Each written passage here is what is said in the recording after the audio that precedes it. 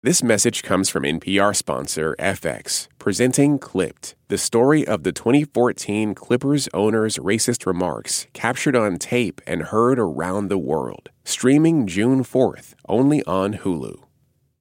Hi, it's Indira. I'm your host for this edition of the News Roundup. Just a quick heads up before we start the show. The news is rapidly changing and things may be different by the time you hear this episode. So stay up to date with all the latest by listening to your local NPR member station and visiting npr.org for all the latest. Thanks for listening and enjoy the show.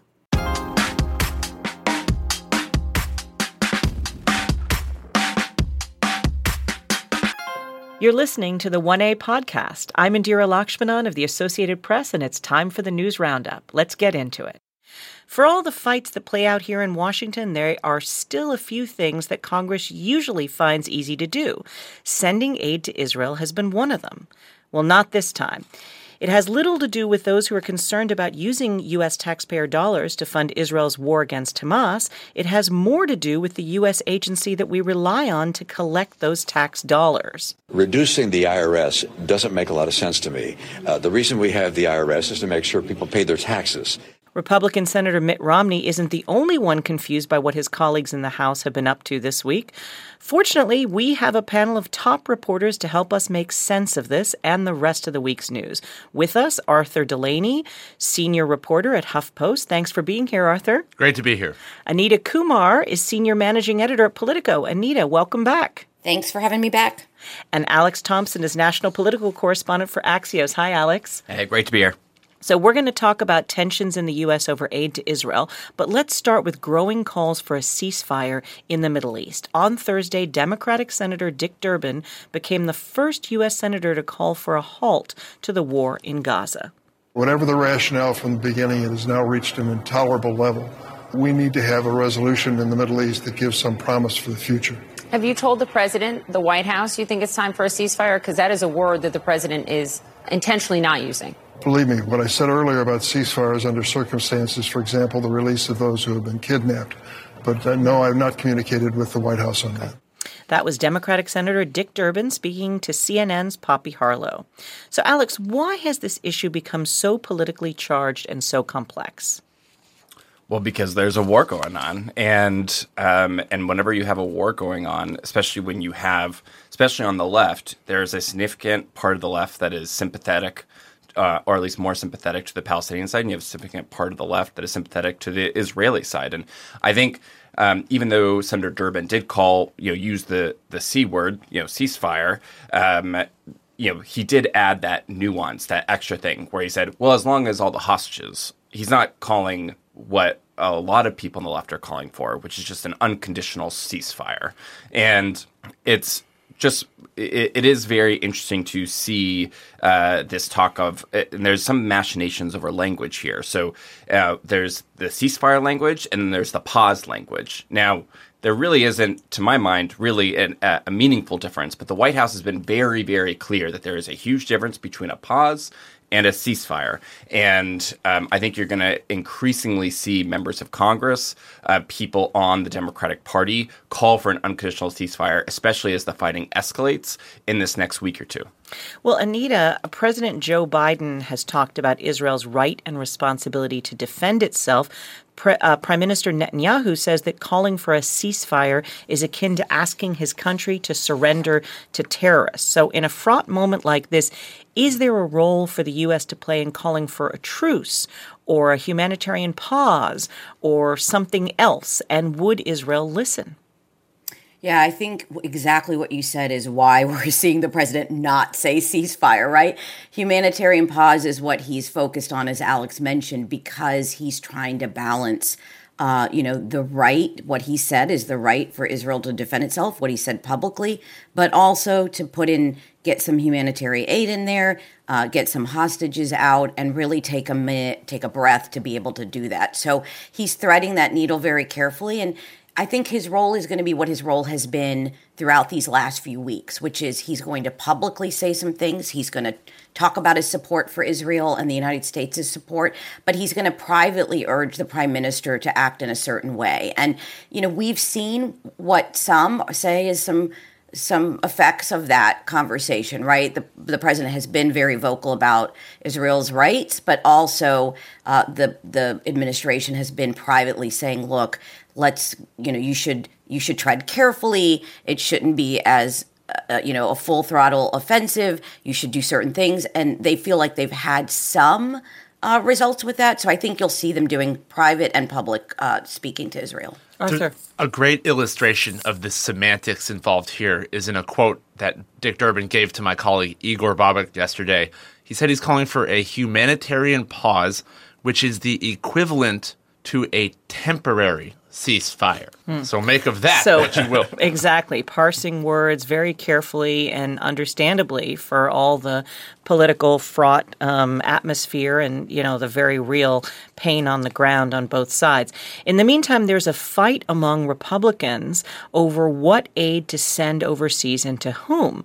The new Republican House Speaker wants to move quickly to send funds to Israel, but he doesn't want to send them to Ukraine. And where the planned money comes from is proving controversial. Here's House Speaker Mike Johnson talking to Fox News on Tuesday. My intention and my desire in the first draft of this bill is to take some of the money that has been set aside building and bulking up the IRS right now. They have about $67 billion in that fund, and we'll try to take the $14.5 necessary for this immediate and urgent need. Do you have any sense on how united the Republican conference is on this front? Well, the Republican conference is 100% united, and I hope the Democrats will be as well. Well, I believe Massey said he wouldn't vote for it. I just texted them before we sat down and said we got to have a talk, but we have to figure this out. So, Arthur, where does this plan stand right now? How united are the Republicans on this? When he says Republican conference, he means Republicans in the House of Representatives. He didn't get Massey, but they are otherwise very united. And Senate Republicans do not agree with this plan. This is a plan that is dead on arrival in the Senate, and it augurs poorly, I would add, for government funding in the future, because he describes, we're just going to take this money that's lying around at the IRS as if this is not an explosive political problem that he's creating. It's money that you can't even use to pay for something, according to the Congressional Budget Office, because the IRS will then be less able to collect taxes from rich people. So he's saying we've got to help Israel, and he's pairing it with what is essentially a tax cut for the rich. It's not going to fly, and he knows it. And the next steps for this are totally unclear. So my next question for you, Arthur, was, but maybe you've answered it, was why take the money from the IRS? It sounds like you're saying it's a sort of poorly disguised ploy to give a free tax break to the rich. This is a good question. It is a poorly disguised ploy, also to bolster Johnson with the same right-wing faction that threw out his predecessor, Kevin McCarthy. It is, as some people describe it, red meat for the base. And the reason it is that Republicans are always saying the IRS is a boogeyman. The IRS is going to kick your door in and audit you. The IRS is mean to Donald Trump. They hate the IRS. And there is also this ideological policy component where they want the IRS to collect less taxes. And this isn't a tax cut, but it's the equivalent of a tax cut, because they do estimate that it reduces tax revenue by much more than the amount of money that they would actually take away from the IRS. So it's a double whammy of deficit increase. Well, senators from both parties have been lining up to make really clear that any plan that strips out aid to Ukraine will not pass in the upper chamber. I think all of these conflicts have to be dealt with strongly, and they should be dealt with together. Senator Schumer and I are in the same place in the sense that we view all of these problems as connected. Look, the bottom line is it's not a serious proposal. That was Republican Senator Lindsey Graham, followed by Republican Senate Minority Leader Mitch McConnell and Senate Majority Leader Chuck Schumer. Alex, House Speaker Johnson told Fox News last week that the U.S. should not abandon Ukraine to Putin. But how is he going to satisfy both the old-school Republicans who believe in strong U.S. leadership overseas and being tough against Russia, and the more isolationist MAGA wing of the party that is oddly friendly with or admiring of Putin, including former President Trump himself? Well, you can say we aren't going to abandon Ukraine, but what that actually means in practice, I mean, you could send them, $1 million and be like, well, we didn't abandon them, right? And that's really sort of the nuances of this conversation. Now, Mike Johnson's view is that these conflicts are separate.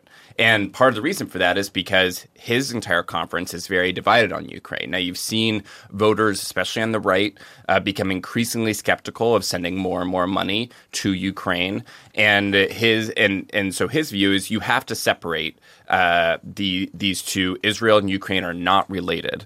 Now, what Mitch McConnell and Joe Biden realize is that it is unlikely that they are going to get a significant amount of money for Ukraine unless it is packaged on top of the Israel funding, which is why they are insisting that the package be combined. Now, the other thing that Mike Johnson is trying to do now is saying, okay, I will give you money for Ukraine, but then you have to give us a bunch of money for border enforcement and for other things that have to do with immigration. So there are a lot of very complicated politics going on here. And to your point, Mike Johnson, what Arthur was saying is true, is that Mike Johnson's early moves are to say, I am different than Kevin McCarthy, and really shore up his support with the right wing of his conference. But it will be interesting to see, does he start moving to the middle as things progress? We're going to head into a quick break here, but we'll be back with more of the News Roundup in just a moment. Stay with us. This message comes from NPR sponsor FX, presenting Clipped, the scandalous story of the 2014 Clippers owner's racist remarks captured on tape and heard around the world. The series charts the tape's impact on a dysfunctional basketball organization striving to win against their reputation as the most cursed team in the league. Starring Lawrence Fishburne, Jackie Weaver, Cleopatra Coleman, and Ed O'Neill. FX's Clipped, streaming June 4th, only on Hulu. Support for NPR and the following message come from Sattva. Sattva luxury mattresses are every bit as elegant as the most expensive brands, but because they're sold online, they're about half the price. Visit SAATVA.com/NPR and save an additional $200. Do you wish stories could unfold over 3 hours rather than 3 minutes? You tired of doom scrolling? Trying to find humanity? Or maybe a deeper understanding of why the world is the way it is? Listen to Embedded, NPR's original documentary series. Find us wherever you get your podcasts. Let's get back to the conversation. So as the war between Israel and Hamas enters its second month, tensions are flaring on U.S. soil as well. The FBI says there's been an uptick in threats across the U.S. against Jewish and Muslim communities. In October, a man fatally stabbed a 6-year-old Palestinian American in Illinois and also brutally attacked his mother with a knife. This week, the FBI announced they'd arrested a Las Vegas man accused of making threats against Jewish Senator Jackie Rosen. Nevada Senator Rosen spoke with CBS on Thursday morning. When you get threats like this, threatening you because of your race, religion, ethnicity, anti-Semitic threats like this gentleman was doing against me, it really upsets you, and it didn't hit me until my daughter saw it. And when she called me crying, thinking that something was going to happen to me, that someone threatened my life, I saw it not as a senator, but as a mother. And that is when it really hit home to me that something bad could happen. But This is part of the reason I'm here today, because this is happening all across America. What's happened to me in a public space is happening on college campuses. It's happening in houses of worship, everywhere. Anita, what have officials said about the uptick in threats since the war started? Yeah, they're saying, we are seeing threats all over the place. You've mentioned colleges. There was a very high-profile case where a Cornell University student was accused of posting violently threatening statements that really rattled that particular campus. So we're seeing things, sort of all over the place, and really calls for lawmakers and public officials, including the President of the United States, to do more. And it's a very difficult thing to do more, right? Because a lot of these instances are in local communities or on college campuses or in towns and cities all over the country. And it's very difficult to have sort of a nationwide response. But we are seeing a lot of rhetoric from the White House, from the Attorney General, from various people saying, some of this stuff is unacceptable and we have to do better and we have to do more, but it's a very difficult thing to get a handle on. Yeah, the FBI Director Christopher Wray told a U.S. Senate panel that the threat and anti-Semitism is reaching in some ways historic levels. He said, our statistics indicate that for a group that represents only about 2.4% of the American public, Jews are accounting for something like 60% of all religious-based hate crimes in terms of being the victims thereof. Arthur, as Anita said, in New York, a 21-year-old student is in jail now after officials say he made threats against Jewish classmates at Cornell. Tell us a bit more about what happened. I think this is an important story because it shows you how international news about this conflict can cause people to lose it here in the United States, even if they seem to have no direct connection to it. This is a Cornell student named Patrick Dye, 21 years old, an engineering student who just started making these threats online. And the FBI found out where he lived and went and arrested him. They were really scary threats. He talked about bringing an assault rifle to campus and targeting a place where Jewish students would be. And it's actually remarkable. The New York Post interviewed his parents, and they said he had fallen into a deep depression. And shortly before he was arrested, he had been out of touch with his parents for a few days, and his mother knew something was wrong and drove 80 miles to get there and arrived just in time to see all the police outside his apartment.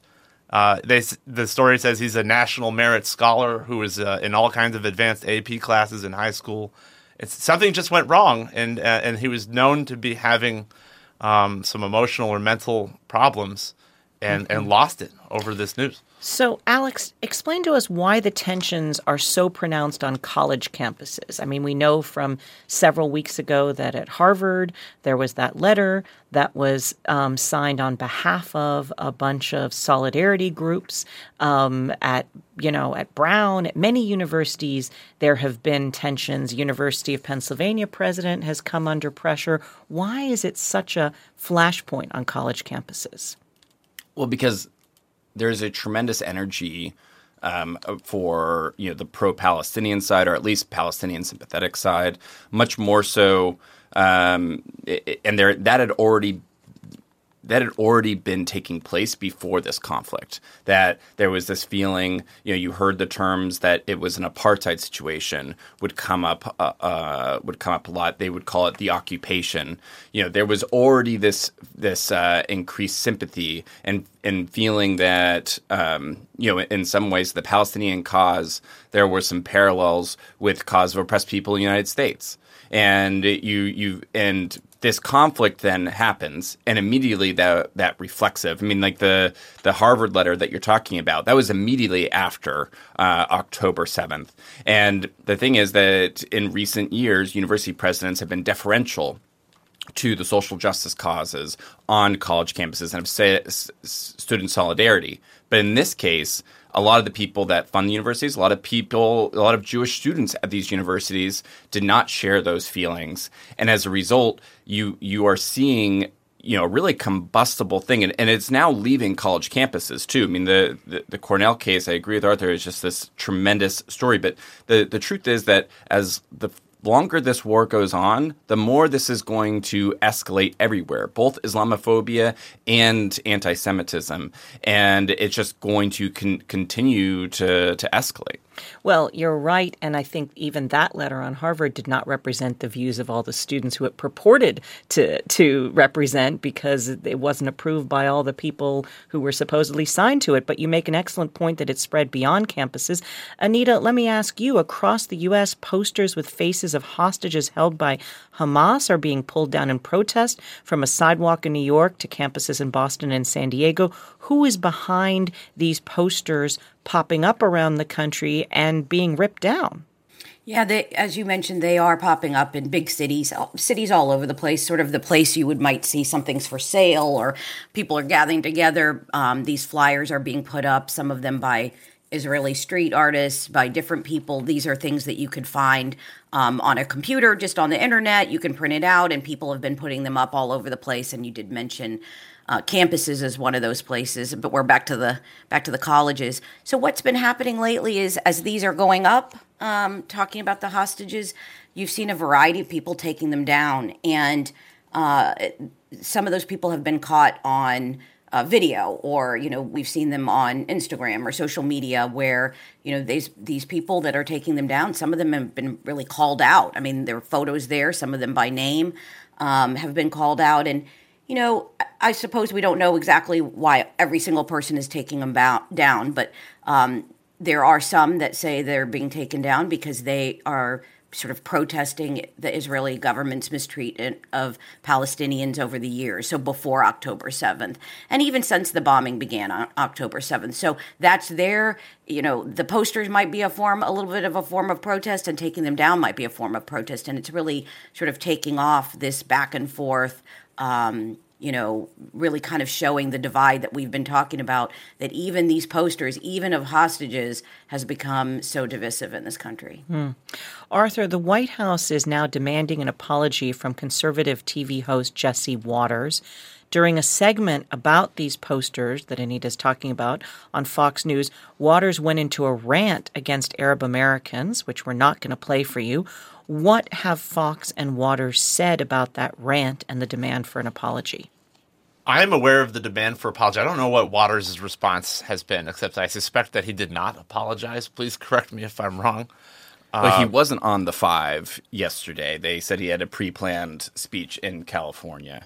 Yeah, I read a transcript of what he said, and it's like, listen up, Arab Americans, and then he talks about U.S. involvement in the Middle East and says, we've had it with you, and it's just obviously an incredibly inflammatory statement, and it's became the centerpiece of the White House's message this week, which was that they're promulgating a new national strategy to combat Islamophobia. And so they haven't created the strategy yet, but they announced that they're working on it. And I think it's clear that they want to move past their initial response to the Israel-Gaza war when they said that calls for a ceasefire were repugnant. Alex mentioned this strategy to combat Islamophobia. Alex, tell us a bit more about what Arthur mentioned. Well, and this is, to what Arthur's point is that the White House is sort of racing to catch up by being so closely aligned with Israel in complete solidarity early on. There is a feeling among Muslim leaders in the United States that the administration does not have any actual credibility on when they are announcing these Islamophobia steps. And that message was conveyed to the White House by Muslim leaders last week in a meeting that they had on Friday. Now, it was interesting. The White House did not advertise the meeting was taking place in the same way they advertised that a meeting with Jewish leaders the week before had taken place. The White House is really struggling to sort of, get its hands around this. This is why you saw them roll out this announcement of an anti-Islamophobia strategy that is coming at some point. But I think the fact of the matter is that, the big picture here is despite what the White House is going to say, the thing that is driving the Islamophobia and anti-Semitism is the war. And as it continues to potentially escalate with the involvement of Hezbollah, Houthi rebels, potentially Iran, as it continues to escalate, that I'm not sure what any sort of initiative will have, what effect it actually will have.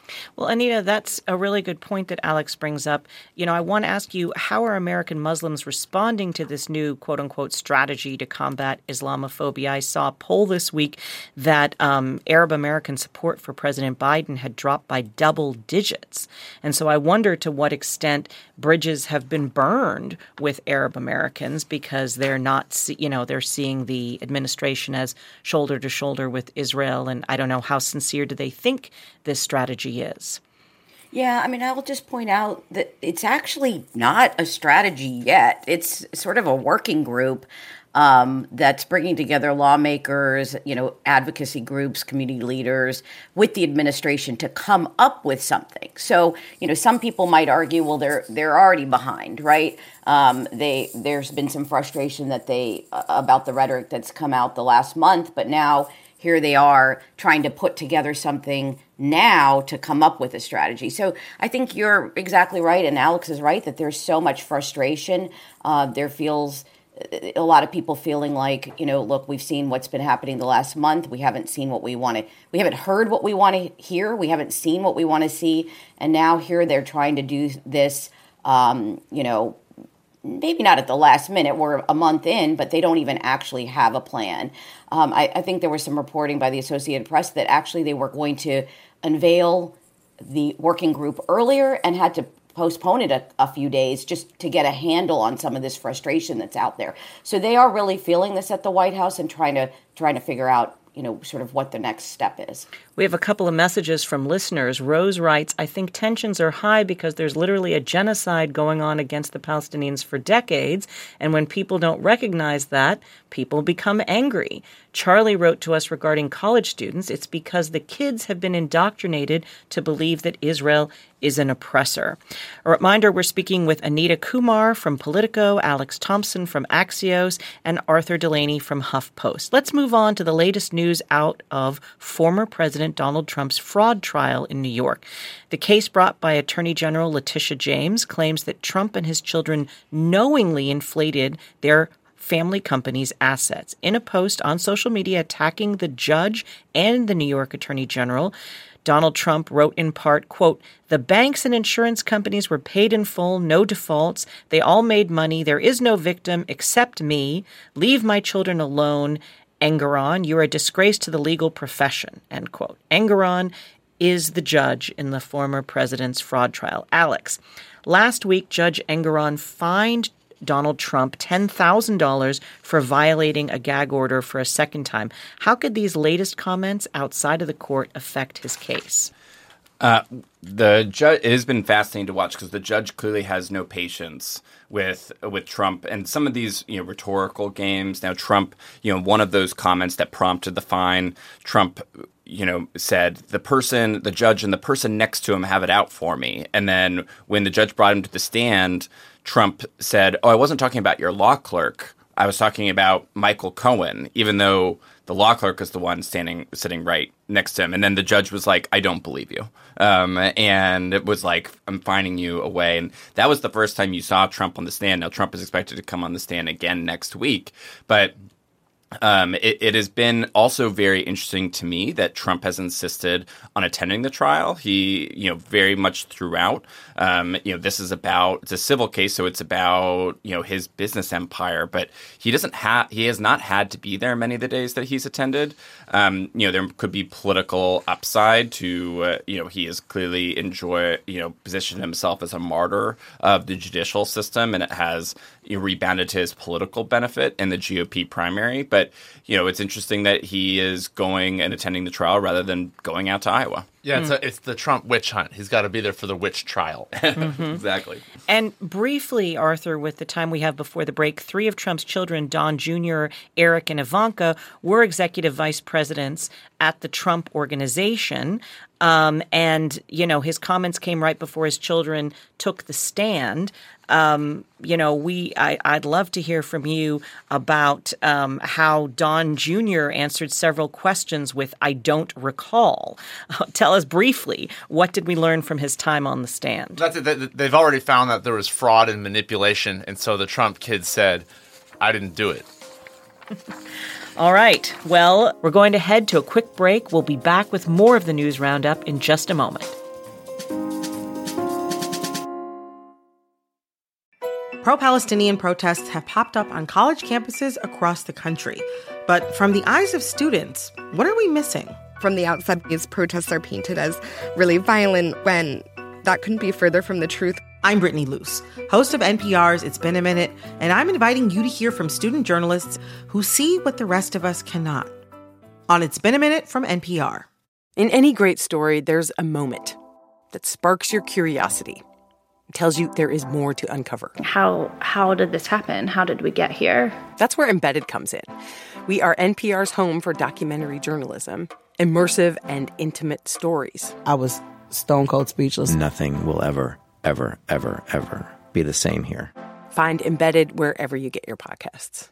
Summer is for going to the movie theater because it's too hot to stay home. It's for driving with the windows down, listening to your favorite music. It's for stretching out while you're on vacation to gobble up a TV show. For a guide to some of the TV, movies, and music we are most excited about this summer, listen to the Pop Culture Happy Hour podcast from NPR.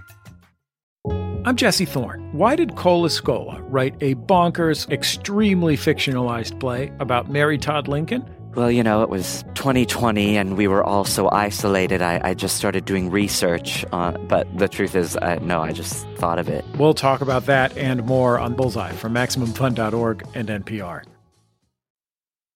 So 2023 is an odd one for an election year, at least, but a few key races are drawing national attention. Next Tuesday will be the last day for voters in a handful of states to cast their ballots. In Ohio, voters are deciding whether to establish a constitutional right to abortion.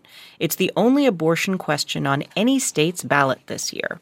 I just think the majority of Ohioans think that abortion should not be allowed. Anti-abortion politicians have been trying to ban abortion and mislead voters for over a decade, and what we're hearing now is more of the same. That was Ohio's Republican Governor Mike DeWine, followed by Lauren Blovold with Planned Parenthood Advocates of Ohio. Anita, how is Ohio a bellwether when it comes to the abortion issue in the 2024 election? Yeah, well, as you mentioned, this is the only abortion question on any state ballot this year. So we've got a lot of people on both sides of this issue really looking at Ohio to see what's happening there. You know, Democrats really hope that next year up and down the ballot, so presidential race and other races around the country are, that the abortion issue is really going to energize Democrats to get out and vote for their candidates. And so they're really putting a lot on this. They're really watching Ohio to see what happens. You have seen, though, that there's some confusion a little bit on the ground there about which way people should be voting, what it exactly means. There's been allegations of misinformation that's been put out there by Republicans and Democrats. They're kind of going back and forth on this. So there's a little bit of uncertainty how this is going to come out. But since the Supreme Court weighed in on Dobbs, which really overturned Roe v. Wade, we've seen voters in 6 other states go to the polls on this, and they have supported measures protecting abortion rights or rejecting efforts aimed at eroding access. So there are Democrats that hope that this is going to be the next state and that this will go into next year and that there will be some energy behind this issue. Mm-hmm. Another abortion-related story that's making headlines this week comes out of Idaho. Prosecutors there charged a mother and son with second-degree kidnapping for allegedly taking a 15-year-old girl to receive an abortion in Oregon. The girl told authorities she began a consensual relationship with the woman's son when he was 17. He has since turned 18. And the mother says the abortion was, quote, mutually agreed upon. But abortion is banned in Idaho with few exceptions, and the state recently made it illegal to help a minor obtain an abortion without parental consent. Alex, prosecutors say that the mother and the son aren't being charged under the so-called abortion trafficking law. So how is this a test case for similar restrictions against traveling to receive an abortion? Well, the details of this case are incredibly messy. The mother of the daughter claimed that there was sexual assault involved. He is being, accused of rape because he is 18. She was supposed to be living with her dad, but was living with the kids. So the details of this case are a bit messy, but the important point to your question is that Idaho is perhaps the most restrictive state in the entire country when it comes to abortion. And part of the reason they did not, I'm assuming that they did not charge under the law that was passed in April. Now, that law basically makes it illegal to transport any minor across state lines in order to have an abortion. In Idaho, that often happens in Oregon, which is or Washington, which is right next door.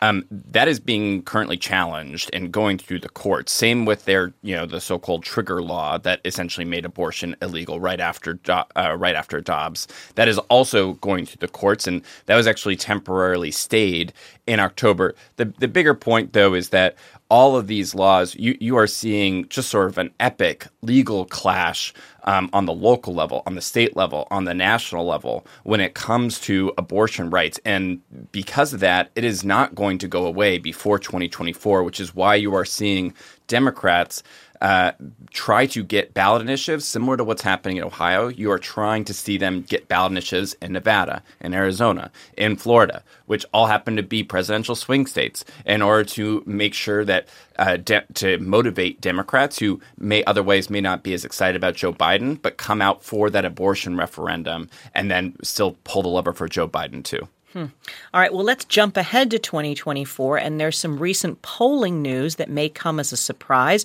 Robert F. Kennedy Jr. is running as an independent candidate for president, despite being a prominent member of perhaps the most famous Democratic political family dynasty. This week, he's polling at 22%. That's in a hypothetical three-way race against President Joe Biden and former President Donald Trump, according to a Quinnipiac University survey released this week. So RFK has said he's running as a spoiler.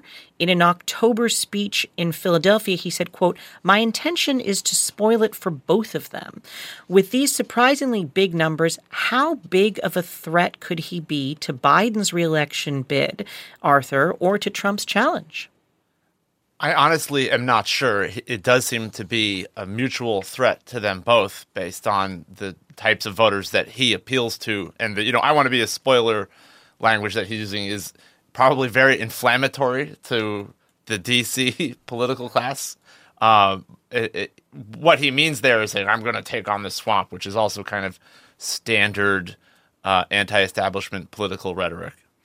But whether he actually screws it up for Joe Biden or Donald Trump, I do not know. There's this fascinating thing, right-wing media, conservative media have been, talking about RFK Jr. and giving him almost fawning coverage for months when he was running against Joe Biden in the Democratic primary. But since he's become an independent, what they have done is they've driven up his positive numbers with Republicans, and now he's running as independent. And actually, he could hurt Donald Trump more than he hurts Joe Biden. Incredible. Well, of the 2024 election, former Vice President Mike Pence had this to say last Saturday. The Bible tells us that there's a time for every purpose under heaven. And traveling across the country over the past 6 months, I came here to say it's become clear to me this is not my time. So after much prayer and deliberation, I have decided to suspend my campaign for president effective today. So, Alex, let's simplify that down to the politics behind that answer or behind his motivation. Why did Pence drop out? Because he wasn't going to win, and he was out of money. The last quarterly report showed that he'd already loaned his campaign $100,000 and had maybe $200,000 cash left on hand. Presidential campaigns don't end. They run out of money. And the fact of the matter is that his campaign ended actually on January 6th. When he decided not to reject the electors and send it to the House of Representatives, there was a significant part of the Republican Party that was never going to vote for him. And it's, and that's just where he's at. And another part that wanted to hang him. Yeah, it's true. So Pence has dropped out, but it appears Congressman George Santos is clinging on to his piece of the political pie. The Republican representative from New York survived a floor vote to expel him from Congress on Wednesday. I'm fighting tooth and nail to clear my name in front of the entire world, Mr. Speaker.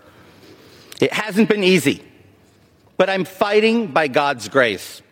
Ever since his election in 2022, Santos has drawn criticism for embellishing and fabricating much of his resume. He now faces criminal charges for wire fraud, identity theft, and lying to federal election officials. Anita, tell us who led this push to expel Santos.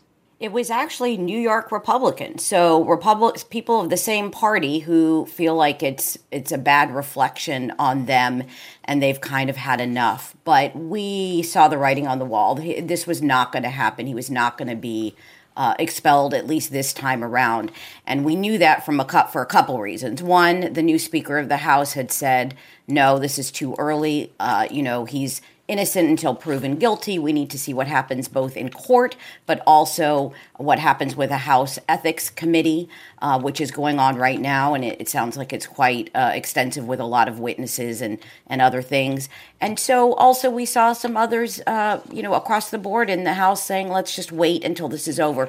And that's normally how it's done, right? In the House, it would be unusual for them to act before the ethics investigation or before the court has gone through this trial. So didn't expect anything differently, but you did sort of see that divide with the New York Republicans versus most of the rest of House members.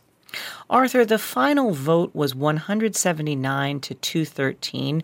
24 GOP members sided with 155 Democrats to support the expulsion of George Santos. So why in the end did it fail?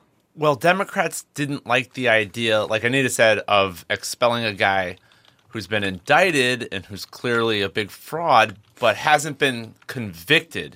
It's not fair to the people who elected him, is their view of things. And I mean, that vote was not close. That was not even a majority. You would have needed 2/3. The only reason a vote like that even happened is that the New York Republicans used a privileged motion that forced the House to hold a vote. Typically, if something's got no chance, they don't even bother. Let me ask you, Alex, what other elections are you watching closely next week as the year's results start to roll in? I got to be honest that we already talked about it, but the Ohio abortion one is the most interesting. I'll give a different angle because Anita covered it so well before, is that J.B. Pritzker, the governor of Illinois, who has been rumored to have presidential ambitions, he has invested over $1 million of his own money. He has sent out some of his own political staff to join the executive committee of this initiative.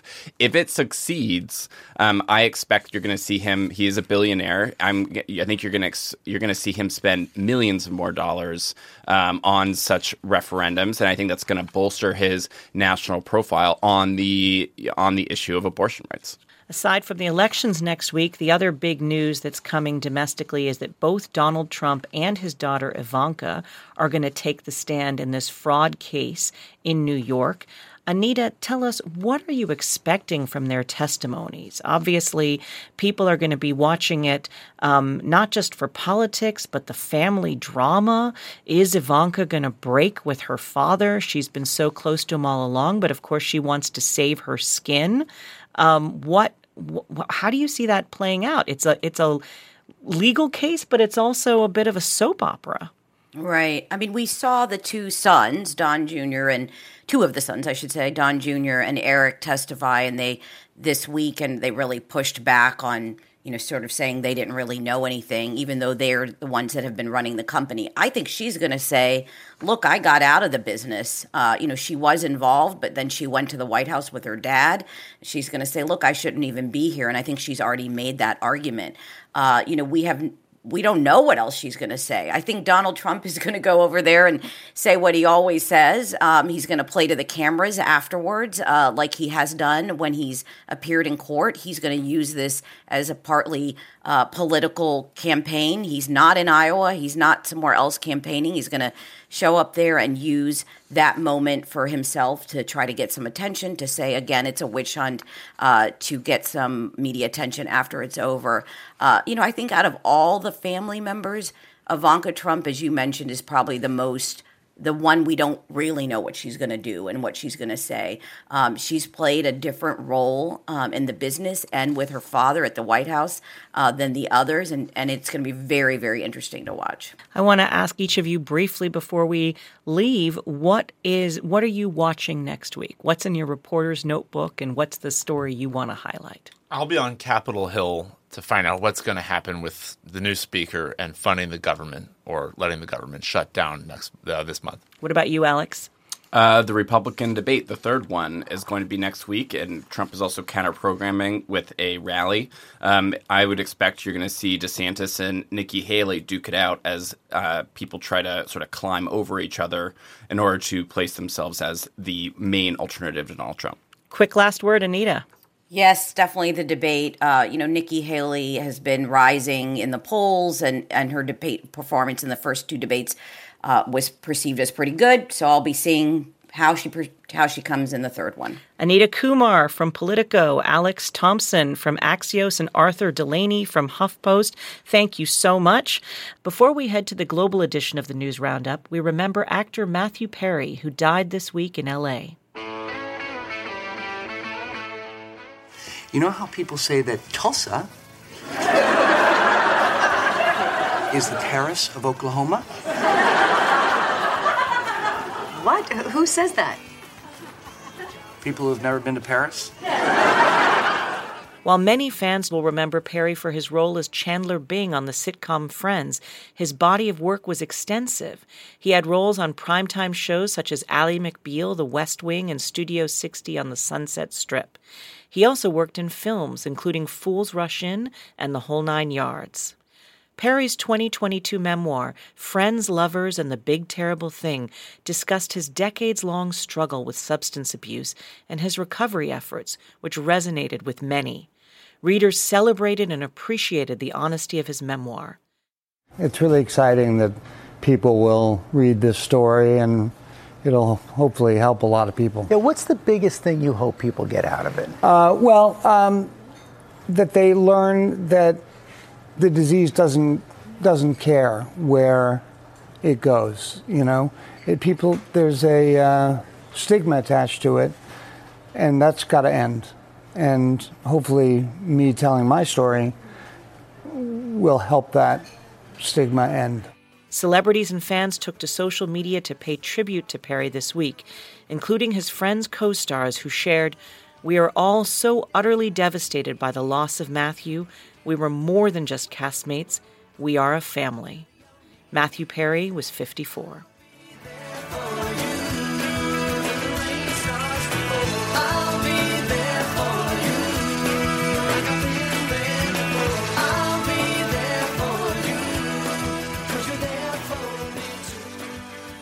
We'll be back with the global edition of the News Roundup in just a moment.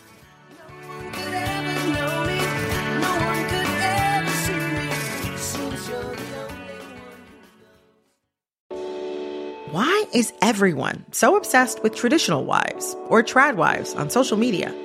This week, we're talking about the viral videos of women making marshmallows and mozzarella from scratch, and how behind the sheen of calm kitchens and cute fits, there's some interesting pessimism about our modern world. And that's worth digging into. Next time on It's Been a Minute from NPR. On NPR's Throughline. We cannot function for 24 hours without cobalt, because it's in our smartphone, our tablet, our laptop. And as a consequence, the lives of the people living in that part of the Congo descended into just a catastrophe.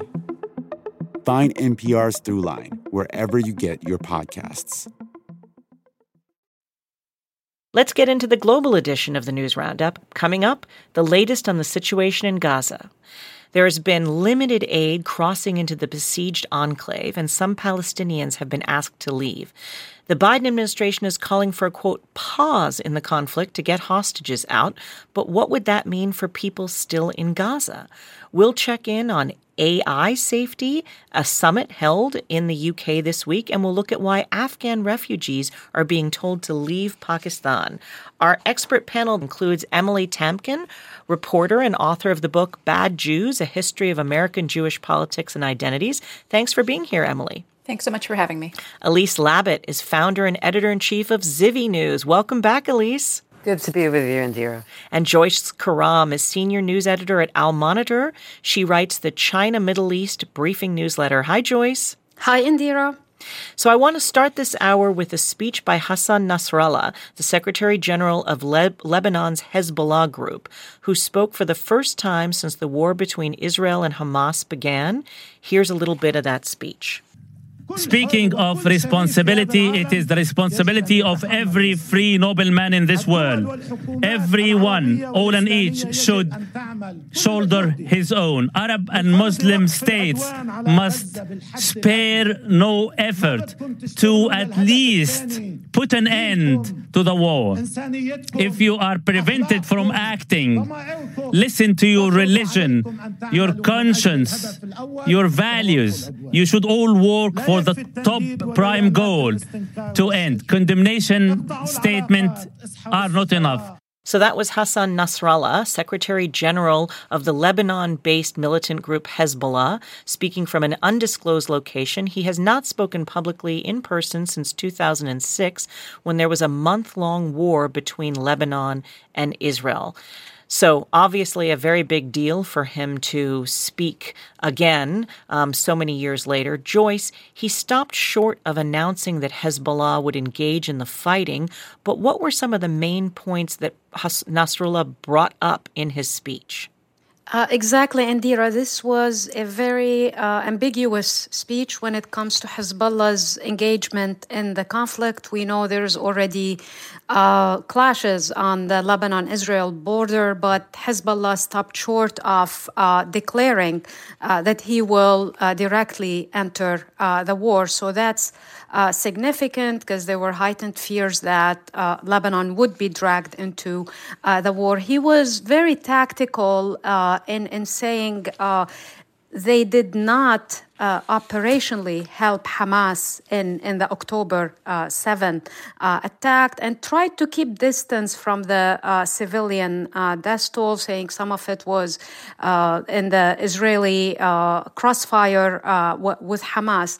This is an important distinction because, again, he's trying to shield Lebanon a little bit from the aftermath. At the same time, it tells you, you mentioned the 2006 war, how much has changed in Hezbollah's regional reach and power.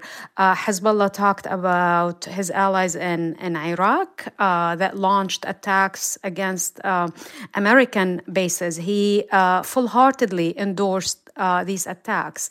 He also brought up the Houthis in Yemen.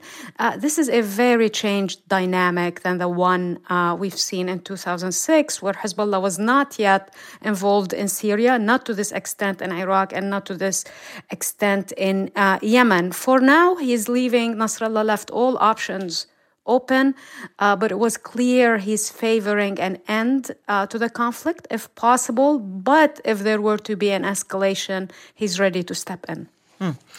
Emily, on Friday, U.S. Secretary of State Antony Blinken arrived in Tel Aviv. He pressed for more humanitarian aid to be allowed into besieged Gaza, and he reaffirmed support for Israel. He spoke to reporters after meeting with Israeli leaders. We've been clear that as Israel conducts its campaign to defeat Hamas, how it does so matters.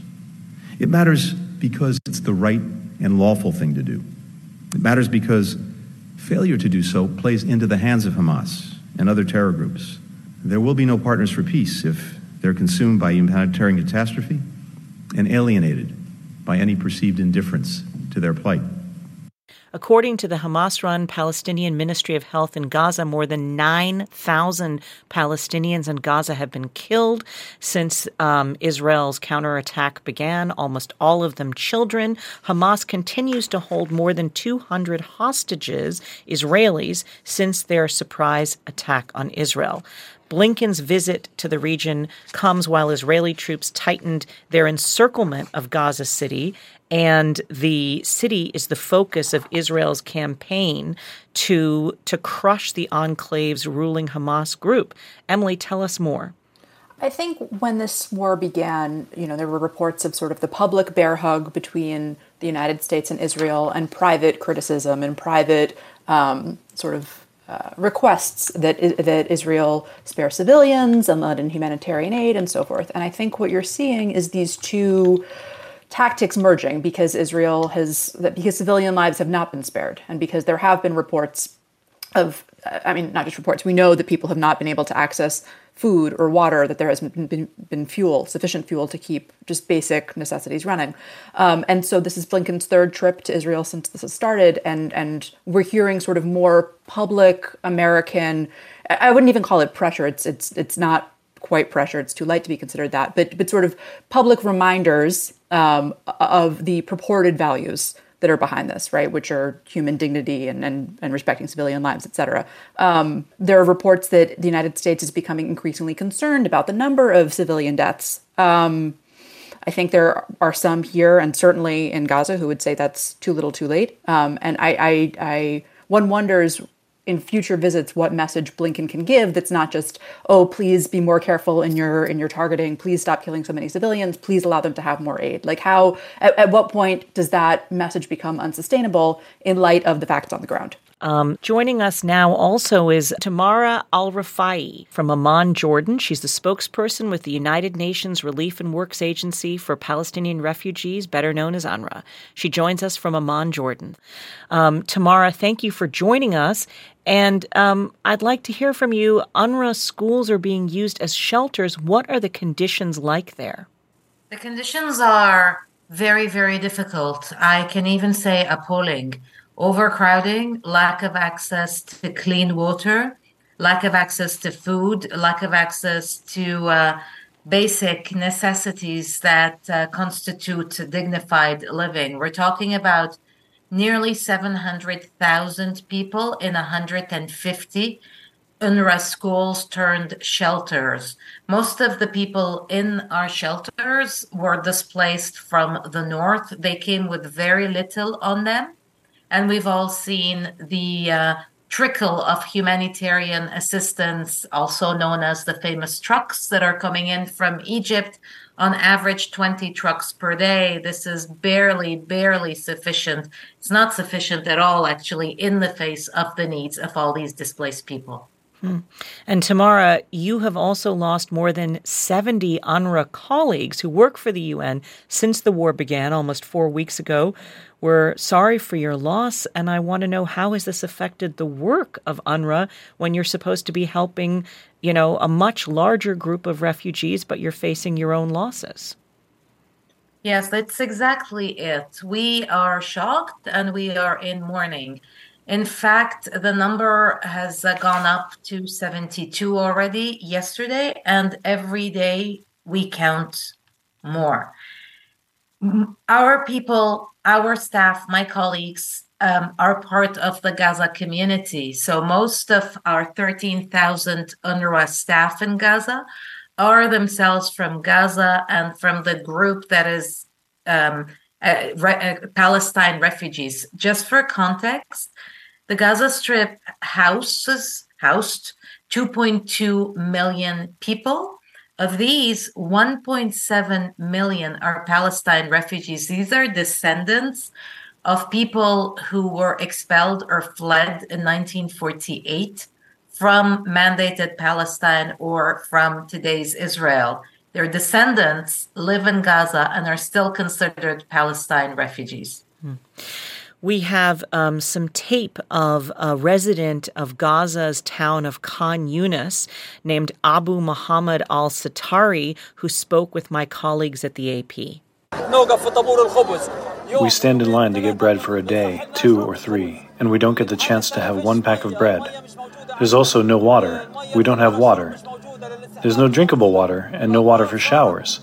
Diseases are spreading in Khan Yunis. Skin diseases, infectious diseases, diarrhea. Our conditions have become very, very dire. So, Tamara, let me ask you, with those conditions are the way that they've been described, is aid getting to the people who need it most, and what are the most critical needs? The most critical needs are food, clean drinking water, medicines, and mostly fuel. Fuel has not come into Gaza since the beginning, since before this conflict. Whatever is coming into Gaza is really, really insufficient 20 trucks per day is nothing. Before this conflict, 500 trucks of supplies used to come into Gaza every day. That's Tamara Al-Rafai. She's a spokesperson with the United Nations Relief and Works Agency for Palestinian Refugees, better known as UNRWA. She joins us from Amman, Jordan. Thanks for speaking with us. Israeli attacks on a refugee camp in Gaza have killed at least 50 people and injured hundreds more, according to Palestinian officials. Israel's army unleashed days of airstrikes on the refugee camp. They say that the strikes killed 2 Hamas leaders. A Hamas spokesperson said that no senior officials were killed in the attack and that only civilians were affected. Elise, can you tell us more about what is happening with Israeli ground operations right now in Gaza City and this refugee camp attack?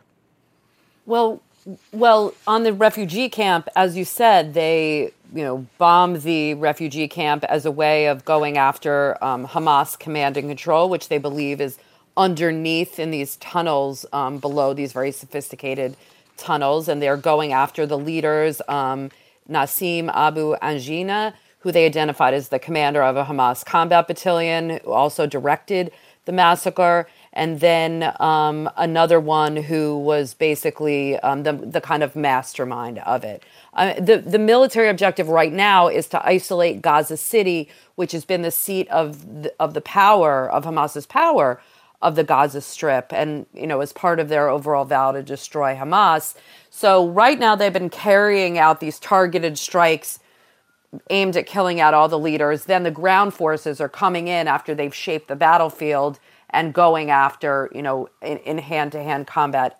Look, Indira, whether the commanders were actually there at the time or, these Hamas, as everyone said, that Hamas is using civilians as human shields, I don't think there's any question that this refugee camp is one of the most densely populated on the Gaza Strip, areas of the Gaza Strip, the Gaza Strip is one of the most densely populated areas in the world. And so the propensity to have civilian casualties was not surprising. I think one of the concerns we've been talking about is that, the U.S. has come to realize that Israel feels that, mass casualties are an acceptable price of this war. And it's drawing so much international condemnation. And even the United States now is starting to speak louder about bombing these densely populated areas. They understand that Hamas is using human shields, but, the suggestion is that doesn't necessarily justify, and this is the part of the balance that we've been talking about, is the need to go after Hamas with the need to protect civilians. And certainly in this bombing, I think Israel was pretty clear that, that was the price of war. Joyce, casualty figures have been really hard to confirm throughout this war. The attacks on the refugee camp are no different. But please do tell us how many people were seeking refuge in Jabalia refugee camp. So, Indira, this is the largest refugee camp in Gaza out of 8. But when we talk about Gaza and refugee camps, most of these were formed after the Nakba for Palestinians after Israel's War of Independence in 1948. So technically, people have been living there for over 70 years. At the same time, their status has not been cleared, and as the conflict dragged on, the situation worsened on the ground. What we saw in the last few days, these were not the first airstrikes on Jabalia. Israel has hit now 6 times the camp. It's, as Elise mentioned, it's very densely populated. What we know from the Hamas Health Ministry is at least 197 people died, hundreds are wounded. With the blackout in communications on and off, and with the situation on the ground very murky, it's hard to confirm if the leaders that were targeted were actually killed or not. The problem we have at hand is that Israel know that there will be civilian targets in Jabalia. The answer from the Israeli army, yes, but we told them to evacuate, but they didn't. And then the next question becomes, evacuate to where? Mm-hmm. Some of the people in Jabaliyah had evacuated from farther in northern Gaza. So we're talking about a dreadful situation where even the displaced from this war have no safe place to go. Emily, Arab countries including Saudi Arabia, Qatar, Jordan, and Egypt issued statements condemning Israel's attack on the Jabaliyah refugee camp. Bahrain withdrew its ambassador Thursday and cut economic ties. That was the first Abraham Accords country to do so. What have other countries done? Well, we should say that the United Nations came out and said that this could constitute a war crime. I think that it's important, though, to highlight the United States' reaction, since it's such a prominent supporter and backer of Israel and this war. John Kirby of the Pentagon was asked about it and said, it's not for me to say whether or not this is a legitimate target. And so I think the refugee camp, that is. And I think increasingly what we are going to see is a widening gap between not only Arab countries, but the United Nations and sort of what we think of as the international community, and the United States and perhaps its closest allies on Israel's behavior. So communications outages, meanwhile, continue to affect Gaza. Israel cut phone and internet services in Gaza despite the ongoing humanitarian crisis. Elise, how are these outages affecting the work of humanitarian organizations and journalists who are working in Gaza? Well, I mean, the aid agencies are warning, and we heard from the spokesman of UNRWA how difficult it is to work without a communications blackout. But the agencies are warning that the blackouts are severely disrupting their work. It's in this already dire situation. They're trying to help people on the ground. They're completely cut off from the outside world. No internet, no mobile service. And that means people can't call for ambulances. The assistance is severely hampered. And it also puts these agencies in jeopardy as they lose contact with their team members. They can't verify the safety, the rapidly deteriorating situation, from the civilians who are trapped. They don't already have little food, water, medicine, but then they can't get it to the places where it needs to go the most. And as Emily just said, I think, there's this increasing gap between what the rest of the world sees and what Israel feels is a just cause. I think even the United States now is growing increasingly uncomfortable. In the beginning, we saw this, as Emily said, big bear hug. But now, that bear hug is, I think growing less tight.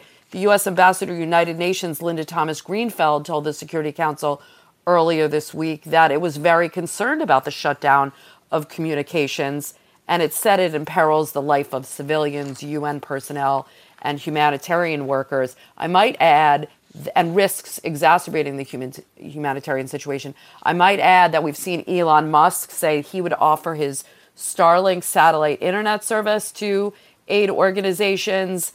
I think that, I'm not sure Israel sees that as a non-starter and they would have to agree, and you don't have the terminals there. But not only does it interrupt the aid, but, people and evacuees in the southern part of the Gaza Strip still have family members in the north, and the lack of communication is only intensifying everyone's concern. So I think not only is it a humanitarian issue, but the part of the inability for everybody to know what's going on as people are trying to make their way from the north to the south and the Israeli troops are coming in. I mean, it really exacerbates the situation on the ground. Joyce, prior to the October 7th attacks, there were some 18,000 Gazans who had permits to cross into Israel and work where they could earn significantly more money than in Gaza, basically day laborers. Those workers were detained over the past 3 weeks by Israel and were finally expelled from Israel today with numbered tags on their ankles and told to walk home. Tell us about this. And what conditions did they report from how they were held over the last 3 weeks? No, this is, again, one of the most, depressing situations in this war is that people who had left that day have been stranded, whether in the occupied West Bank, others in Jerusalem that have been kicked out, and they've lost all connection with their families. So now they're being asked to leave, but the same situation with what we've discussed earlier: go to where and with what papers and with what permits. So there is no mechanism yet that we see from the Israeli government on how to process the return of these people and to where. And then there is no mechanism also from the Palestinian Authority, where some of these people have been camping in Ramallah with no connection to their families whatsoever and no idea where to go next. Well, meanwhile, Egypt has opened the Rafah border crossing for severely injured Palestinians and those who are dual nationals. We've heard this week that people who are Egyptian nationals were being held behind the lines and very upset because they weren't allowed to cross through. What sounds like a chaotic situation at the Rafah crossing? Tell us, Joyce, and why was Egypt reluctant to open its border before now? Yes, so the reluctance, to start with your second part of the question, the reluctance has been because of the course of this conflict, because of Egyptian fears that they will end up with refugees that would never return. The history of this conflict, as you know, Indira, 1948, 1967, 1973 wars, we've seen big influx of refugees to Arab countries that are still there. They never returned. So that's a big Egyptian concern. In the last few days, we've seen the Egyptians open Rafah in coordination with Israel to foreigners and wounded. The goal is to let 7,000 foreigners out, but so far we haven't seen that number reached yet. We've seen President Biden confirm that 74 Americans have crossed out of 400 Americans. So we're hoping to see more people get out.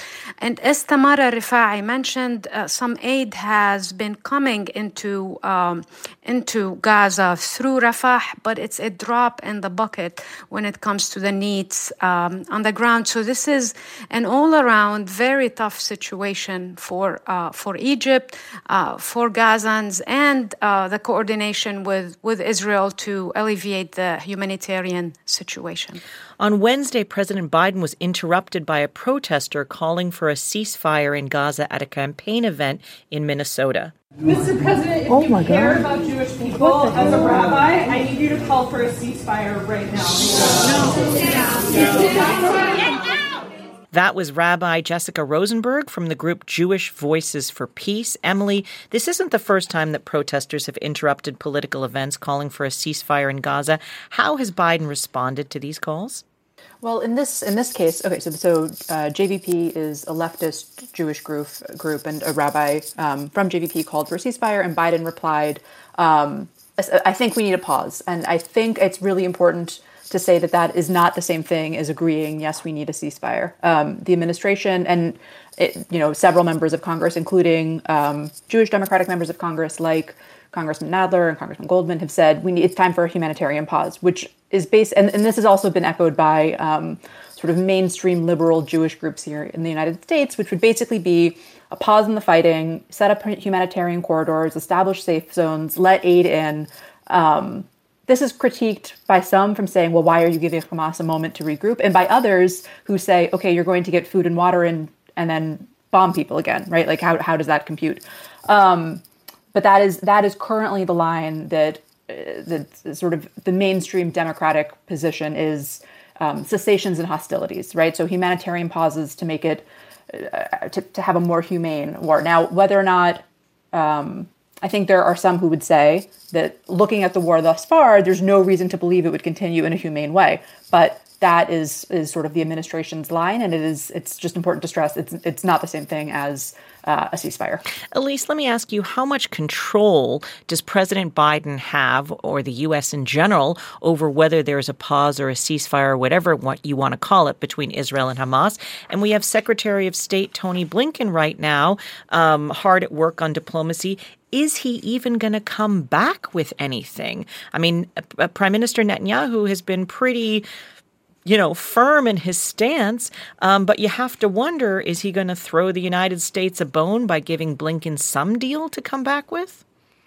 I mean, look, on the face of it, the U.S. is really the only country that can influence Israel. The question is it going to use the influence it has? And this has always been the test of U.S. power in this conflict, is the ability to move Israel. I mean, keeping U.S. military aid flowing to Israel would mean keeping some leverage, but that's only if you're willing to, say that the aid is conditioned on Israel acting in a certain way. And, the U.S. is never going to do that. I think right now he probably has leverage to get some more aid in, maybe on some safe zones, and maybe one pause to get aid in and wounded and hostages out.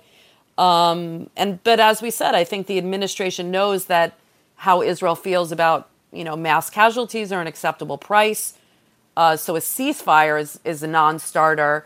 Prime Minister Netanyahu said again today that even a temporary pause is a non-starter until hostages are released. I think that's the kind of puzzle that Secretary Blinken is trying to work on. He's trying to get at least some more hostages out. Then maybe Israel could have some, agree to a pause. And that means working with Qatar, working with Egypt to work with Hamas.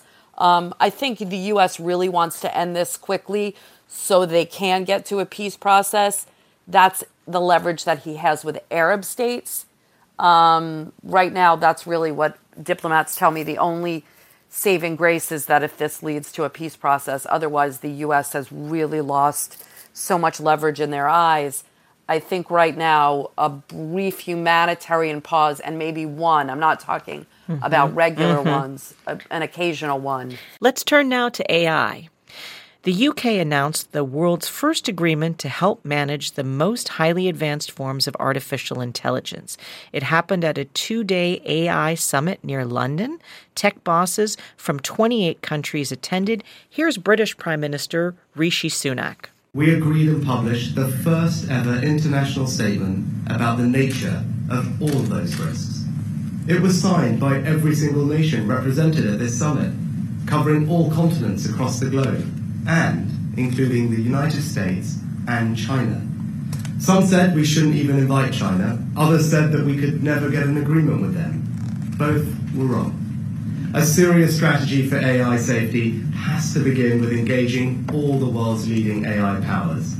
And all of them have signed the Bletchley Park Communique. Interesting symbolism there, having this meeting at Bletchley Park, which of course was significant in World War II as a place where code breakers in the UK did a lot of important work. Emily, tell us what was agreed to in the communique, and how important was it that Sunak was able to bring together tech leaders like Elon Musk and world leaders in the same summit? Yeah, I mean, I don't want to. He's had enough bad press. We can give him a little bit of credit where it's due. Sunak did, he did do a major international convening, and it was impressive that both the U.S. and China signed on, and that the world is communicating on developing technologies. Like, sure, it's sort of an example of the post-Brexit global Britain that we were promised and heard about, and so yes, it's a feather in his cap. But at the same time, although they all agreed, to work together, it's these technologies develop, the White House and the United States and its allies are also having their own separate meetings on AI. The EU is having its own separate discussions on AI. And so we should be wary of saying that this means that the world is all now working totally in concert on this, which I think various parties would admit to that as well, right? That there's still going to be competition. And I guess what I'm saying is that I think we should be skeptical that cooperation is going to play a greater role than competition, even though they did manage to get together in London. Mm-hmm. Let's move on to Panama, where the Panama Canal Authority is decreasing the number of ships allowed to cross. From now until this coming February, daily crossings will shrink from 25 to 18. The authority says severe drought from El Nino weather pattern is behind the latest changes.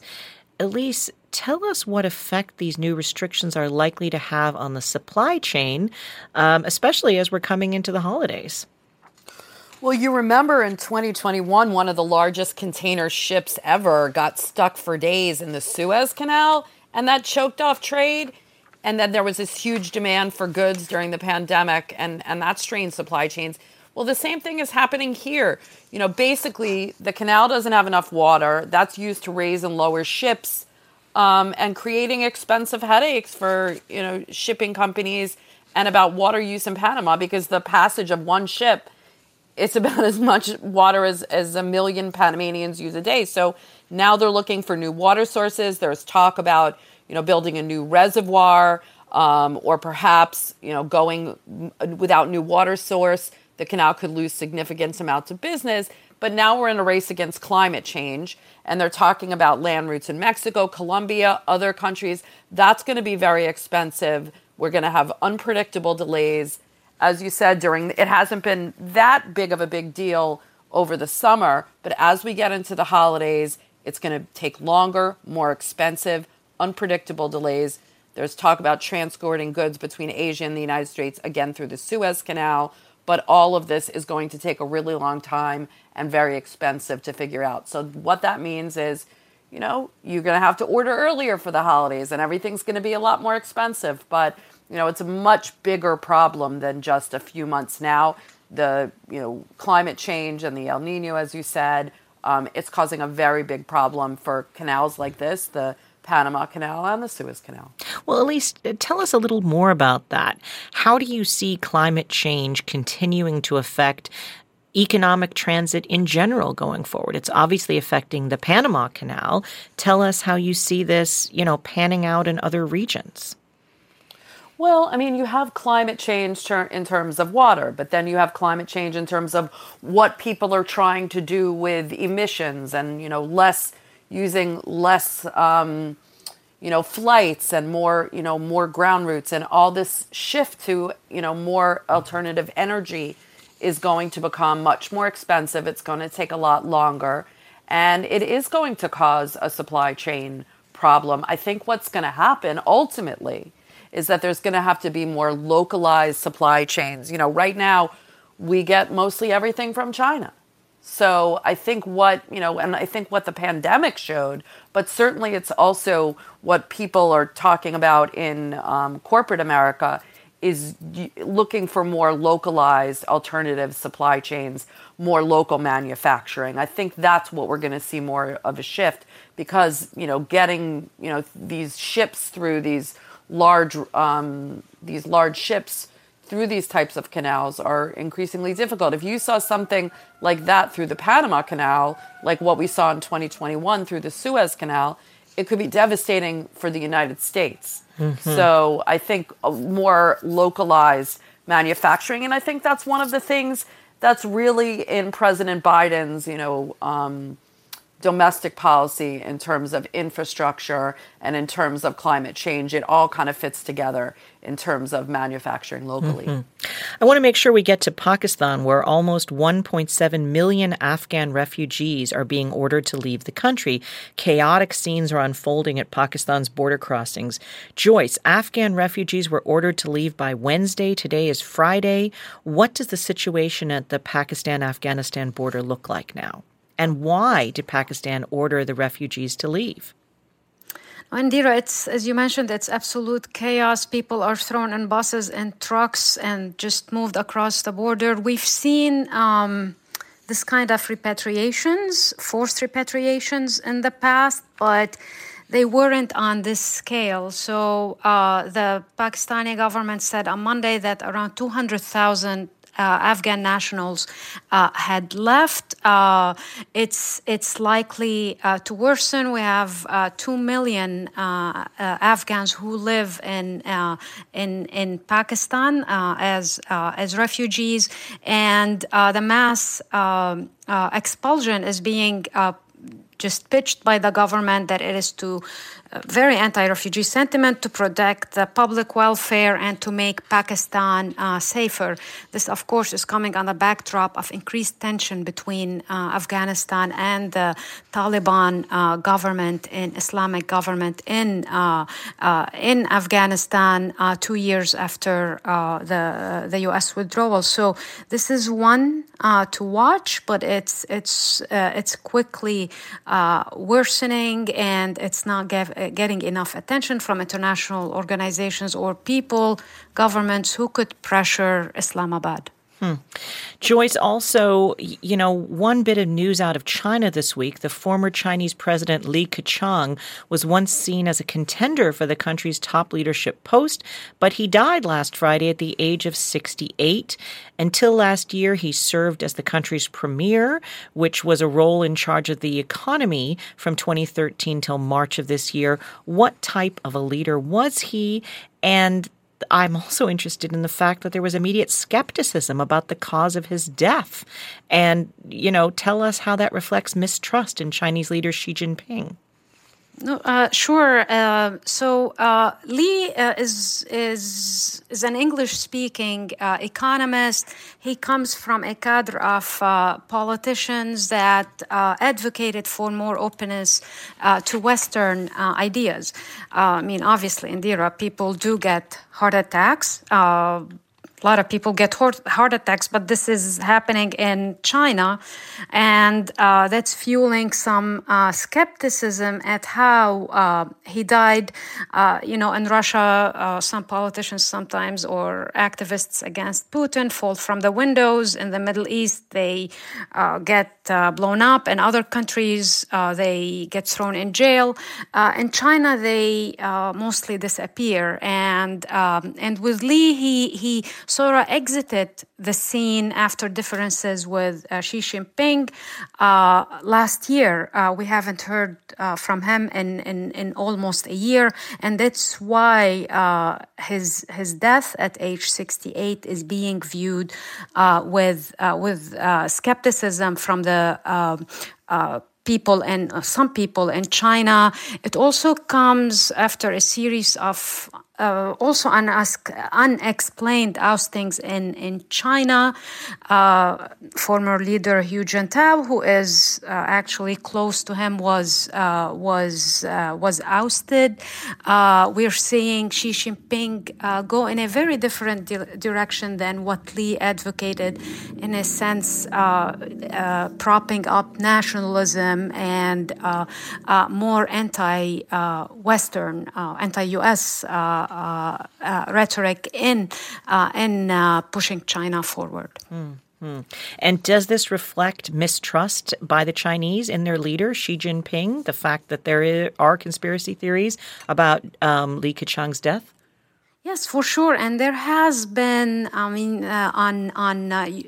if we monitor the Chinese social media, Weibo, the equivalent of Twitter, there is a lot of skepticism there, but there is also an admiration to Li, hashtag likes, flowers sent out to him. So there is a sense of sentimentalism to his era, to what he's done on the economic front in China, especially as China still struggles to turn the page of the pandemic and in the face of increasing youth unemployment in the country. All right, with the little time we have left, I want to go around the room and hear about what you're all watching in the coming week. Emily, what's in your reporter's notebook? I think it's worth keeping an eye on Israeli society itself, which is still reeling and which is deeply angry at its government, at Netanyahu, who has sort of distinguished himself by refusing to take any blame for the horrific attack on October 7th. And in particular, as Israeli society becomes more critical of as the Israeli government and Israeli authorities crack down on dissent in the country. I think that's worth watching too. Mm-hmm. Elise Labott, what's in your reporter's notebook? Well, I'm also watching what's happening in Israel and, the divide between Netanyahu's war cabinet. But I'm also looking at Saudi Arabia. The defense minister, the brother of Crown Prince Mohammed bin Salman, was over here this week meeting at the White House with Washington, all across Washington, at the Pentagon, State Department. But the Saudis have been very quiet. And there's a lot of talk about, you would think on the face of it that this deal between Israel and Saudi Arabia is a non-starter now that, we're seeing all this carnage in Gaza. But the fact that the Saudis have been very quiet suggests to me, and, not uninformed sources say that there's still a lot of talks about the way forward. And I think as we hear more about the day after, that'll become more prevalent. And Joyce Karam, quickly, what's in your reporter's notebook that you'll be watching next week? For sure, the situation in Gaza, Secretary Blinken's trip as he heads to Jordan on Saturday, all of that, hoping that we get a humanitarian pause even for a few days to just help the people trapped in Gaza. A big thank you to our wonderful panelists in this all-female hour of the International News Roundup. Emily Temkin, reporter and author of the book Bad Jews, A History of American Jewish Politics and Identities. Elise Labott, founder and editor-in-chief of Zivi News. And Joyce Karam, senior news editor at Al Monitor and author of the China Middle East News Briefing. Thank you so much. Mike Kidd is our sound designer and engineer with help this week from Adrian Danhauser. Chris Castano is our digital editor. AC Valdez is our senior supervising producer, and Maya Garg is our senior managing producer. Amanda Williams is our special projects editor. Aileen Humphreys is editor and producer of 1A On Demand. And Barb Anguiano produces our podcast. We come to you from WAMU, part of American University in Washington, distributed by NPR. I'm Indira Lakshmanan from the Associated Press. This is 1A.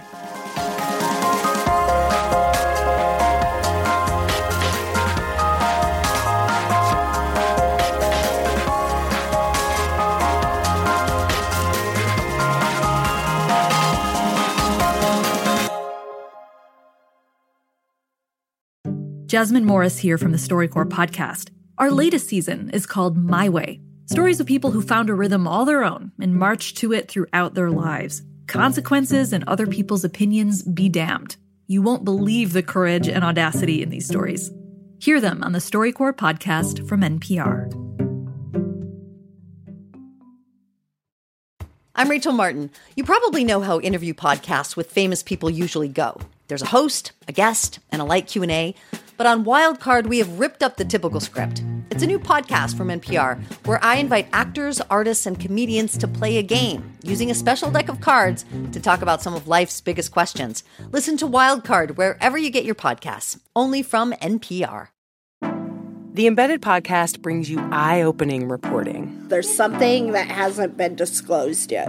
Immersive journalism. I could smell the smoke. I could smell the dust. Personal stories. I was scared.